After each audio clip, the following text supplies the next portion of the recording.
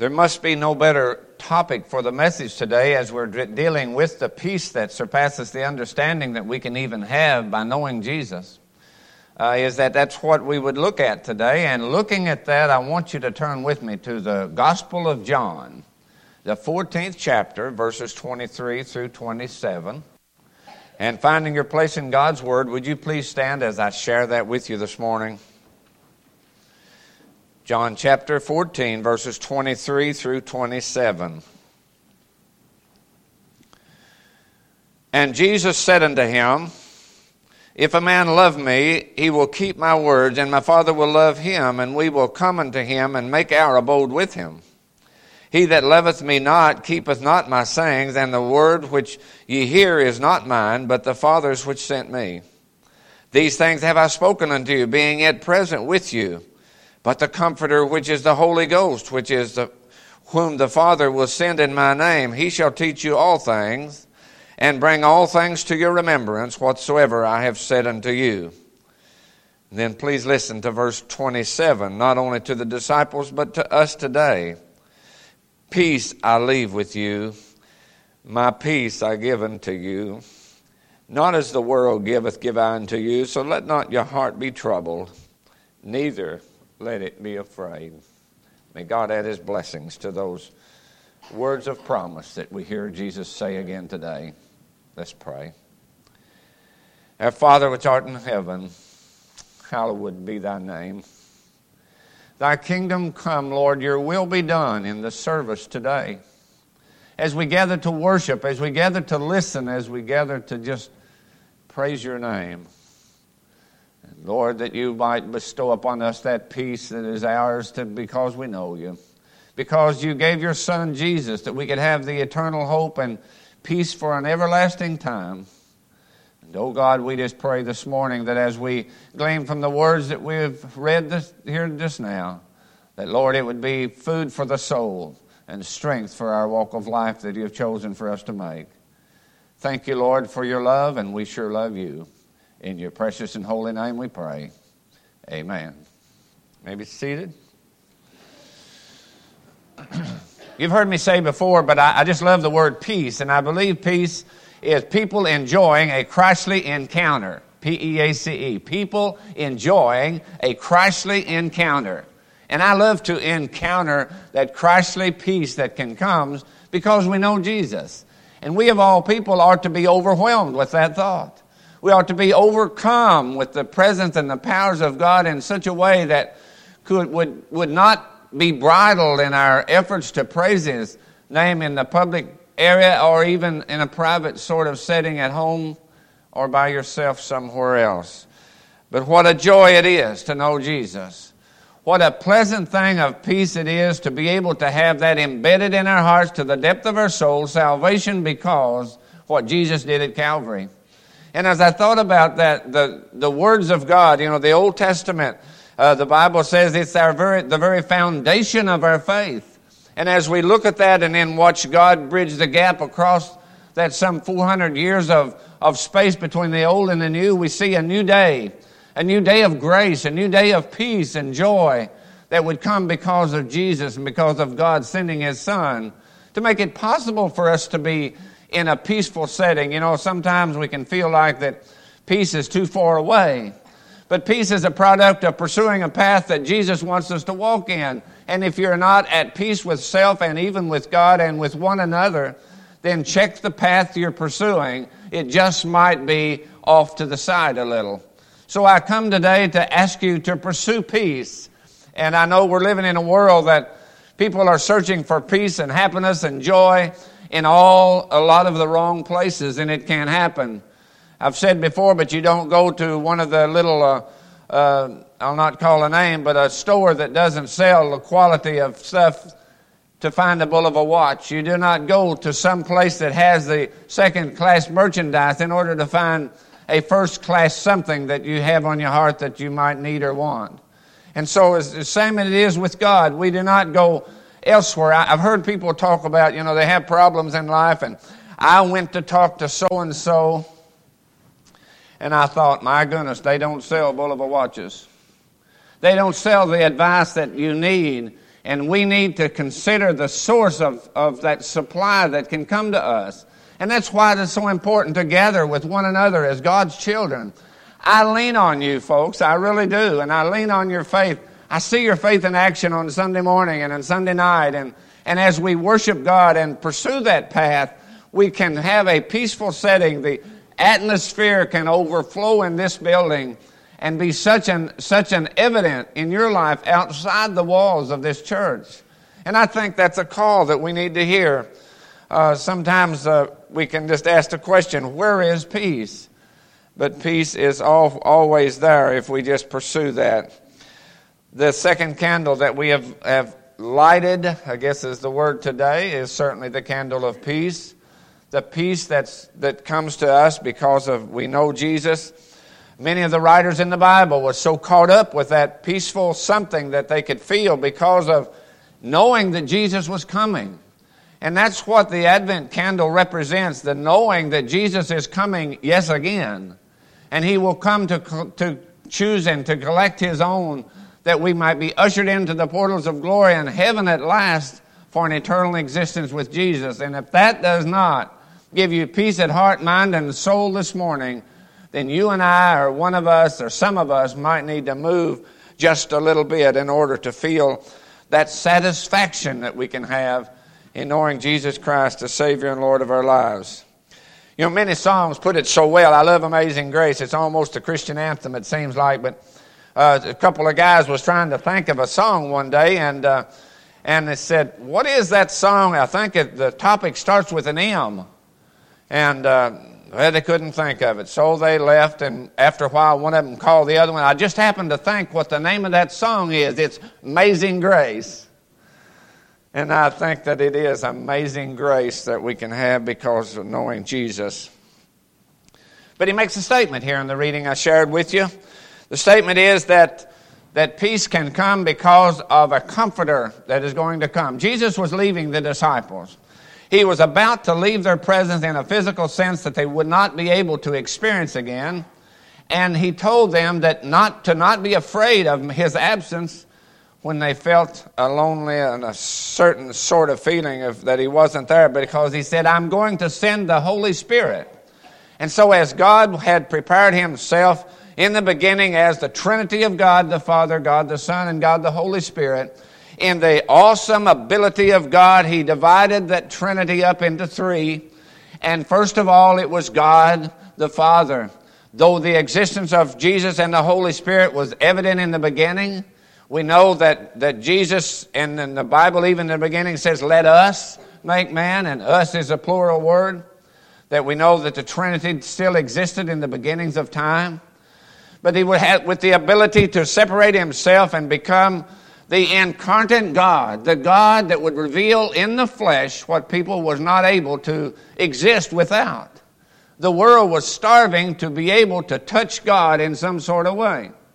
And so it was with God that he would come in a person of his Son, that the physical touching could be made possible through those who lived in that day.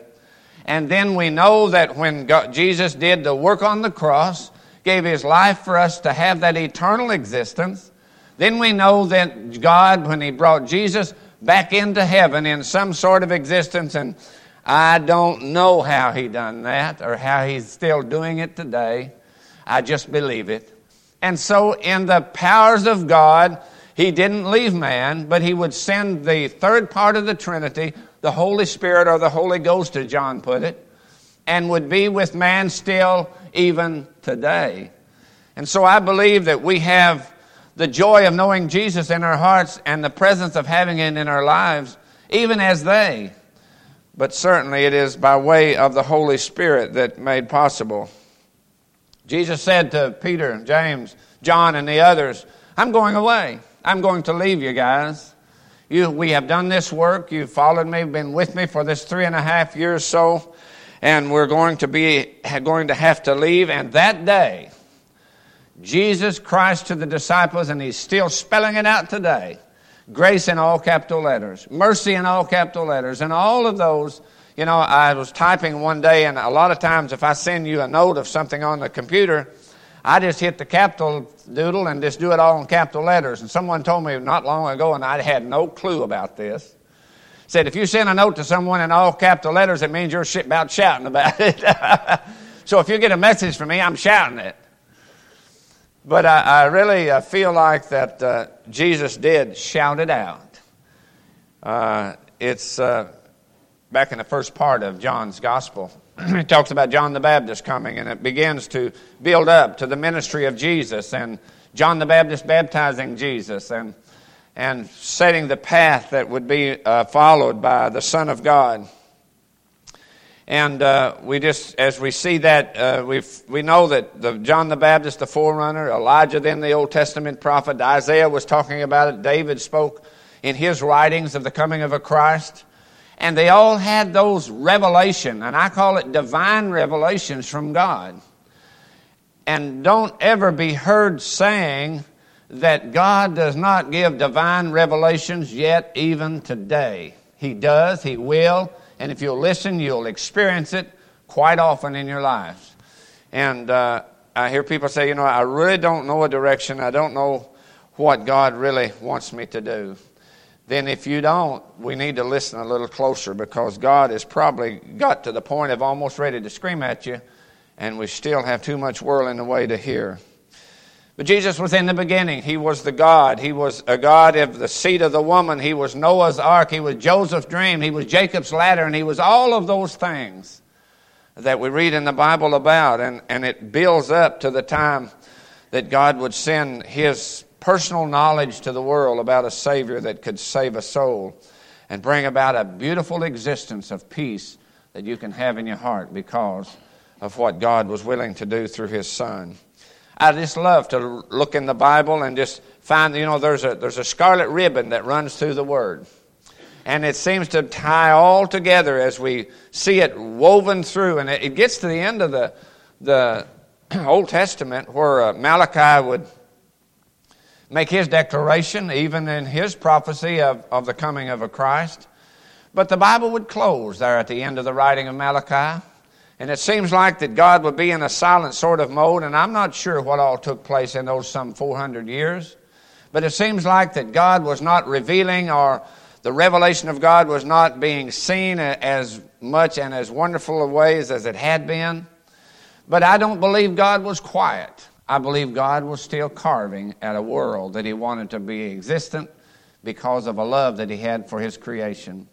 And so as you see the closing of the Old Testament, and Malachi saying in Malachi 3:3, He shall sit as a refiner and a purifier of silver, God was still purifying. God was still putting in the fire of fiery furnaces of life, those traits that would come about and bring the purity of a person that needs to be left to show the world the joy in knowing Him. But as Malachi would close, it seems, as I say, the bridge was being built. We began to try to tie together the old and the new. He didn't make a terrible, crippling effort, but He made a positive pursuit of tying them together. And that bridge, if you would look at it, and I've seen pictures and I just love this, I see that bridge in the shape of a cross. The bridge that bridged the Old Testament to the New Testament is shaped like a cross. And it was with Jesus' own shed blood and His life on the cross that would build that bridge, and the foreknowledge that God had that would happen, that would make it possible for God to be on earth and to be with man as He was for so long. And so today, as we ready ourselves for the coming of Jesus' birth, I think it's relevant to say that we need to ready ourselves for the coming of Jesus' coming again. And that is so. He has made that promise that He's coming to claim His children. That one of these days, I've often thought about how it would be that maybe you'd be sitting and listening to the TV, a newscast going on. Maybe you're going down the road and have the radio on. And all of a sudden the announcer says, "We interrupt this program to bring you a special announcement. There's been a sight seen, a bright light in the eastern sky." You better set up and take notice and maybe pull off to the side of the road, because you may be ready to head to heaven and all of a sudden jerk of God's angels, because I believe the Bible says He'll come as a thief in the night.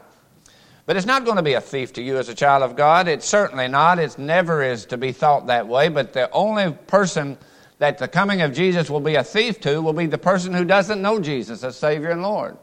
It will rob that person of the opportunity, and in the process will cause them to commit the unpardonable sin that's rejecting Jesus. And heaven is not for them because Jesus has come. It is too late. The door of grace would be closed.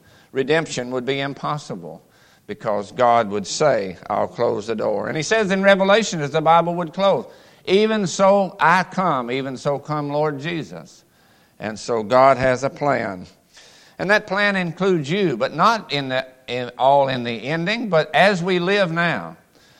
We have been chosen a peculiar people, and I feel a little peculiar myself, and I don't want to hear an amen on that because I'm sure you kind of see that once in a while. But we as God's people are peculiar people. That is, we are different people. We ought to look different. We ought to talk different. We ought to be a joyous, peaceful people. And the invitation that Jesus gave in the last of the Bible was certainly written out in Revelation 3:20 when he said, Behold, I stand at the door and knock. If anyone would open that door, I will come into him and be with him and be their God and guide them. So an invitation that God gives quite often in your life is, Behold, I stand at the door of your heart. Do you open the door for Jesus when you hear him knocking? Or do you wonder what he wants? You know, one of the things that John's writing, I just love John's writing. Certainly got the gospel in a little core verse in John 3:16, for God so loved the world, that he gave his only begotten Son, that whosoever believeth in him would not perish, but have everlasting life. But you back up a little in John, the 1st chapter, and the 14th verse, I think it is. And I want you to do as I've asked you different times to do. Would you take hold of your Bible? Even if you don't have one, there's one in the pew.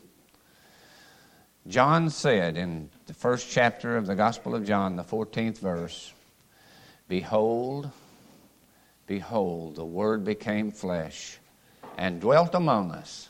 And we beheld his glory, the glory of the only begotten of the Father, full of grace and truth. My friends, this Word is alive today. It is alive. And never think that Jesus died on the cross to leave us in a lonely state of existence, but he is alive. He is in the Word and making it possible. A little boy was walking down the street, and a man was looking in a window at a cross with Jesus on the cross. And he walked up to him and said, Mister, do you know what that is? And the man said, yes, that represents Jesus that died on the cross. The little boy said, but he ain't dead. He's alive.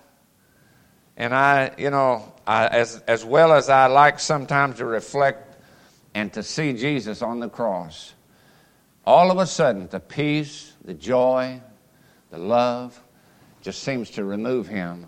And I see an empty cross. And then Jesus in heaven, making intercession for his children, for you and I, helping us handle life as it is. As a little, found it on the iPad, I guess it was this morning, and I remembered it before. I can't sing it. My voice wouldn't let me do that. Fact of the matter is, I thought I had it written down, and God wouldn't let me find it because he's afraid I'd try to sing it this morning.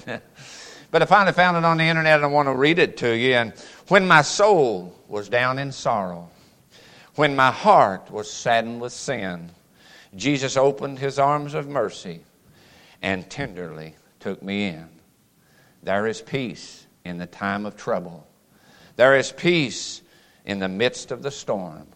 There is peace when the world is raging in the shelter of his arms. I want to beckon you to find that shelter that's been prepared for you and I. The place we can go when peace seems to disappear, but he has it ready to extend to you again. Please accept that from Jesus and let life be what it needs to be, full of peace, people enjoying a Christly encounter. Would you bow with me in prayer? Heavenly Father, Lord, we do thank you for that peace that we can have. We know, Lord, that sometimes it seems to slide off to the side a little, but Please help us, not with our unbelief, for we do believe. We do trust. We do have our faith in you, Lord, but sometimes, I admit, the world can get in the way. And just help us to shove aside those things that doesn't matter and take hold of the eternal promises that you have told us we can have by trusting in you. And Lord, we come to you this morning with an invitation time that maybe we need to make a move in our lives. Maybe there are some here today, as I, that needs to make a greater commitment to your love, and that we need to say yes to you in some area of life that will cause us to reflect your love in someone else's life. Lord, this is your invitation as we quietly stand before you and respond to your call. In your precious and holy name we pray. Amen.